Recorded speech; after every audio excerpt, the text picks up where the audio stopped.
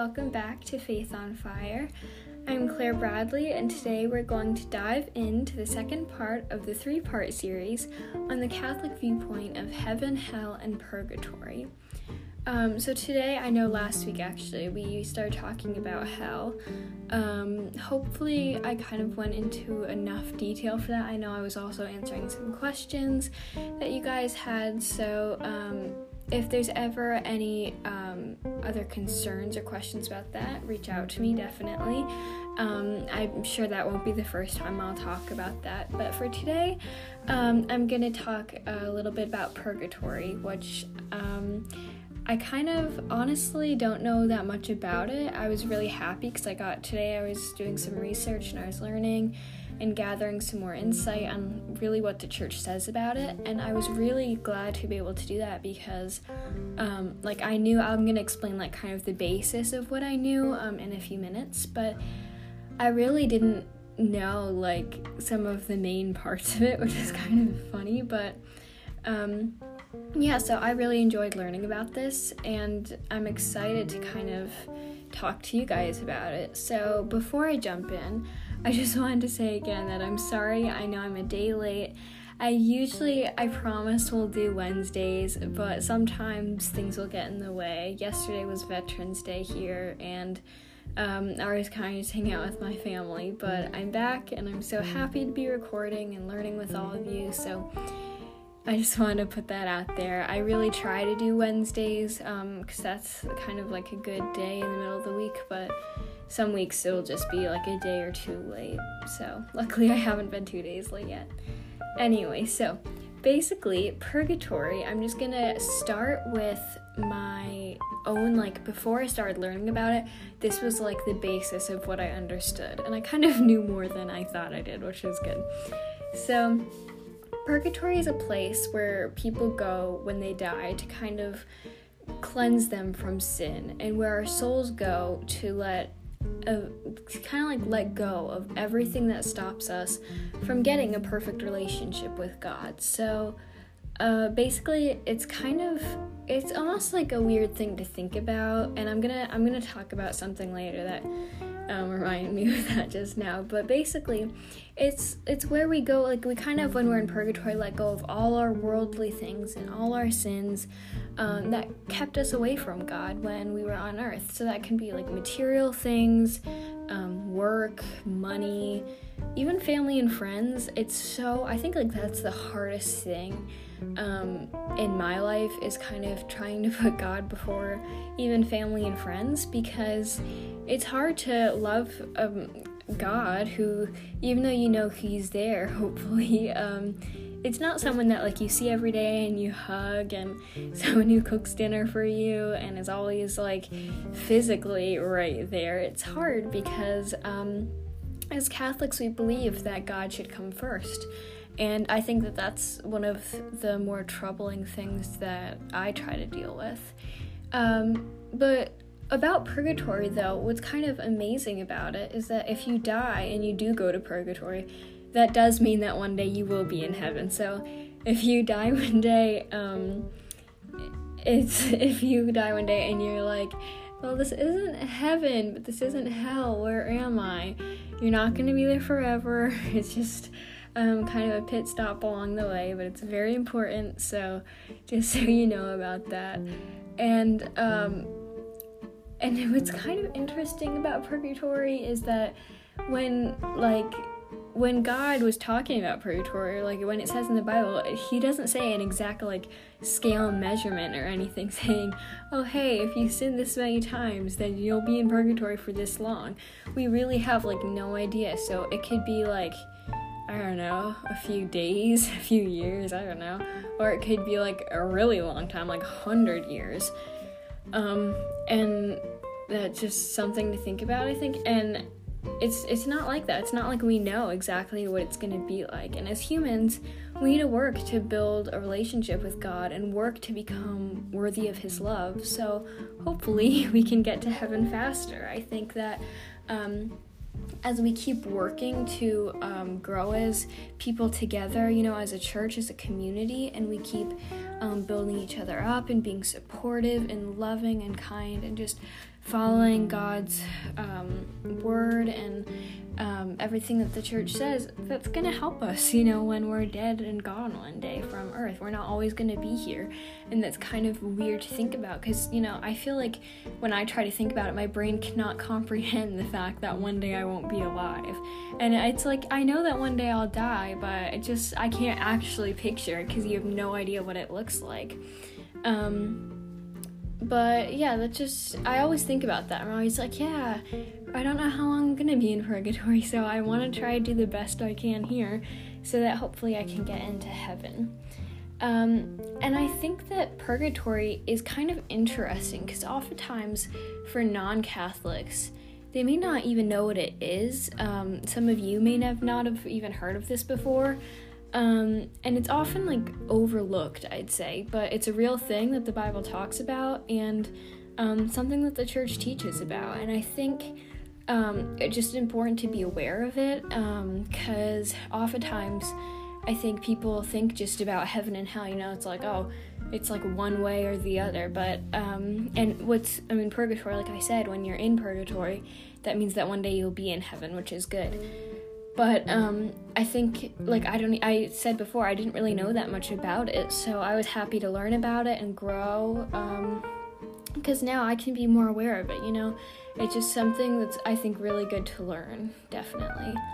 And like I said before, I wouldn't want you to die and end up in purgatory and be like, this isn't hell, but it does not seem like heaven either, so where am I?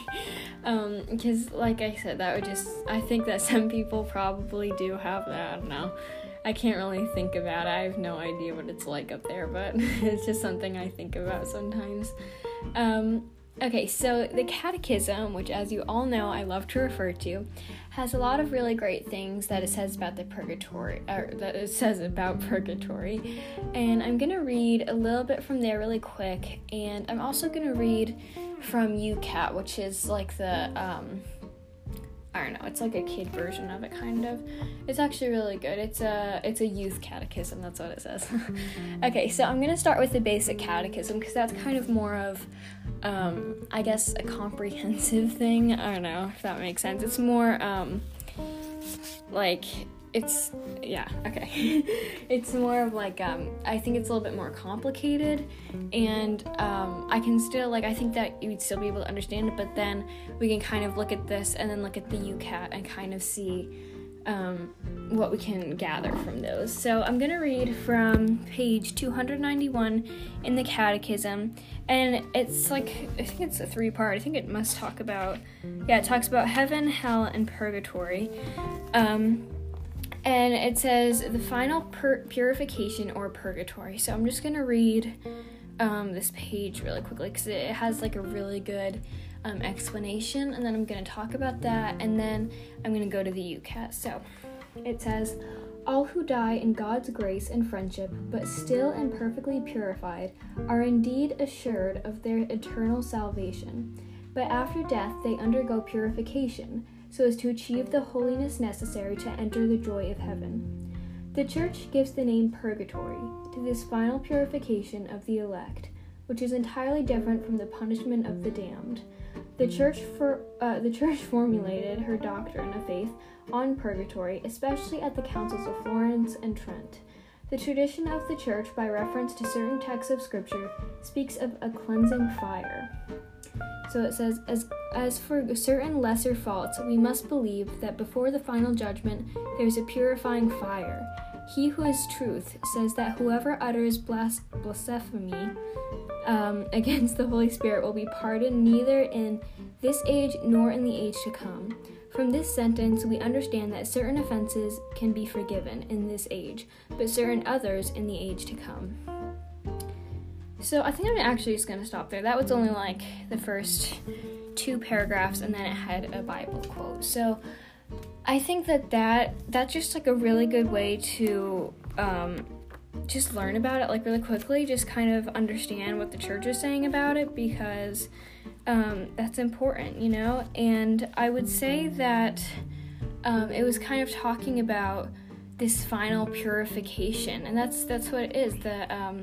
The UCAT book also kind of goes into some detail about that I like, how it says But it's true. It's like you cannot enter the perfect kingdom of heaven with a perfect God and not have like a perfect soul. That's a really, really important thing. We're never gonna be perfect on earth, because that's just not how we're built. We're humans. We have a desire to sin, and it's really important to Catholics that we go to confession, and I'm going to talk about that actually a little bit later, and we get cleansed from our sins, and that we work to avoid sin at all costs, because we want to get to heaven. That's like I always say, the end goal. So now I'm going to read a quick thing. So UCAT, which I really like about this, is it's like a youth thing. So if you, like sometimes the Bible can just be like really hard to get through, same with the catechism. Like some of the words in there, even still, I was like, wait, what? So this is definitely good, because it explains it in like an easier way to understand. So this doesn't really have it's actually page 96, and I guess it's like article 159 or something, but it says, what is purgatory? And it says, purgatory, often imagined as a place, is actually a condition. Someone who dies in God's grace and therefore at peace with God and men, but who still needs purification before he can see God face to face, is in purgatory. So, before I keep reading, that's like I was just saying right now, that's like a really important thing.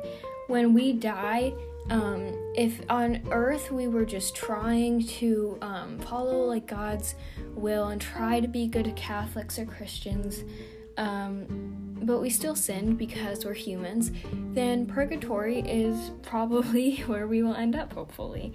We're never going to be perfect. I doubt that anyone's really gone straight to heaven except for Jesus himself, because no one's perfect, even like someone like Mother Teresa, I don't really know, but she was a human too, she was a wonderful person she's known for all her kindness, and she's a saint, literally. She's a saint, and she's a wonderful role model to all of us, but I can't say for sure if she went straight to heaven or not, because she, I'm sure, just like all of us, sinned because she was a human. And I think that someone like her, or really anyone who became a saint, is someone that we should try to follow their example, because they are the people that God is creating for us to look up to. That's pretty cool. So this is a really good example, but it says, when Peter had betrayed Jesus,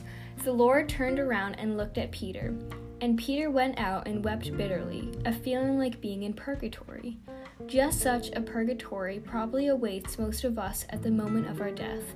The Lord looks at us full of love, and we experience burning shame and painful remorse over our wicked or merely unloving behavior. Only after this purifying pain will we be capable of meeting his loving gaze in untroubled heavenly joy. So, for those of you who don't know, I forget what it's called, like the crucifixion story, I guess. Obviously, if you're a Catholic, you know, but when, one of the basic parts of the Catholic belief is that God sent his son Jesus to heaven, and he died on the cross for us and for all our sins. So, when Jesus was alive, he had the 12 apostles. Yeah, the 12 apostles. I always get it confused with the disciples, but that's different. I think it was the 12 apostles. And Peter, he said, it was something like they were in the garden, and it was said that one of the apostles will betray God 3 times before the crows, I think. I don't know, before the bird crows, let's just say that. And I think it was Peter, he did that. He denied knowing God when the soldiers asked him. He said, I don't know him, 3 times. And when this says, when he went out and he saw Jesus, he wept. I mean, he was like, how could I do this? I love Jesus. We're friends. He's like the most amazing person ever. But he denied knowing him in like that moment because of fear. And that's really sad, but it also says that that's kind of how it's like for us when we're in purgatory, when we are like right at the face of God and we're like re-looking over everything that we did on earth. What are we gonna look at? What are we gonna say, when we're seeing all of the little and big sins that we all committed, So we need to be strong. We need to be stronger, and I think that when we come together, and if we were just all to be helping one another and building each other up to become stronger Catholics and build each other up in our faith, I think that that's just like one way that we can all hold each other accountable and become better Christians and Catholics.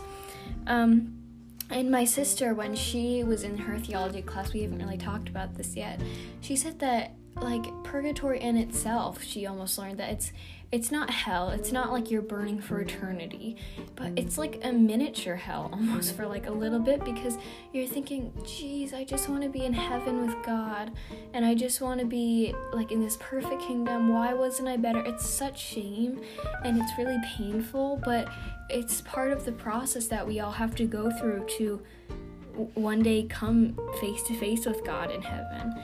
So that's just something that we all need to remember, and that we need to be striving for, is to hopefully, like, I hope that when we go to purgatory together, that we can like look back and not have that much to be ashamed of. We can say, you know what, we did as best as we could, and we still sinned, and we asked for forgiveness. That's really important.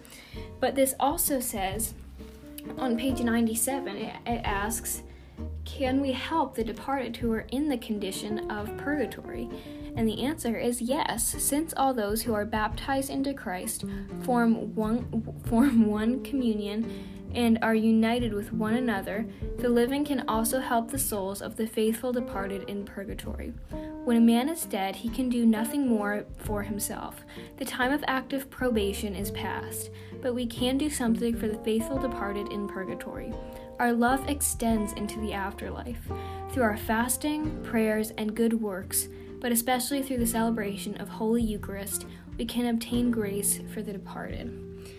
So I think that's kind of beautiful. I think that I like it when it says, even into the afterlife, our love is still there. We still, no matter, like after a person dies, after like when my great-grandmother died, I mean, of course I still loved her, even though she wasn't physically with me, and I still prayed for her, and as Catholics, we need to believe that, and it's really important to,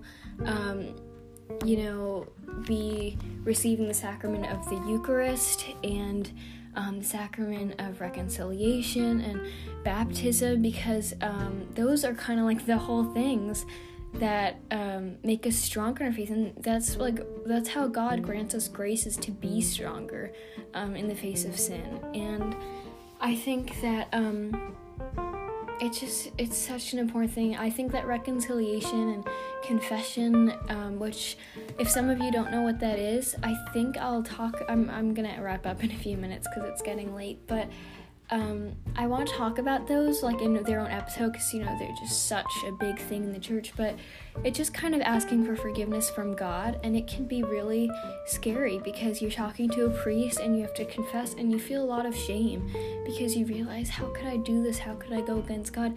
But as hard as that may be, the outcome is so much worth it, because God forgives you. He's merciful, and He loves us for being stronger and for kind of holding ourselves accountable and saying, God, I want help, I want forgiveness. And that's really important. And baptism in itself is, like, I was baptized as a baby, I don't remember it, but being baptized is like such an amazing part of the church, because that's just when like you're kind of like you enter the church family, and that's kind of where the journey in your faith all starts, and it's really beautiful. So I think I'm just going to end with that, because it's a really good thing to think about, is baptism and the sacraments. And if you're not Catholic, I think that that's okay. I mean, the sacraments are a big thing, but if you ever were to think about joining the church, kind of read up on that and ask someone in the church about it. My mom, she works with people that are trying to make their sacraments, and she educates them and prepares them, and I see her doing it a lot, and it's really beautiful. So I think I'm just gonna end with that right now, that nice thought.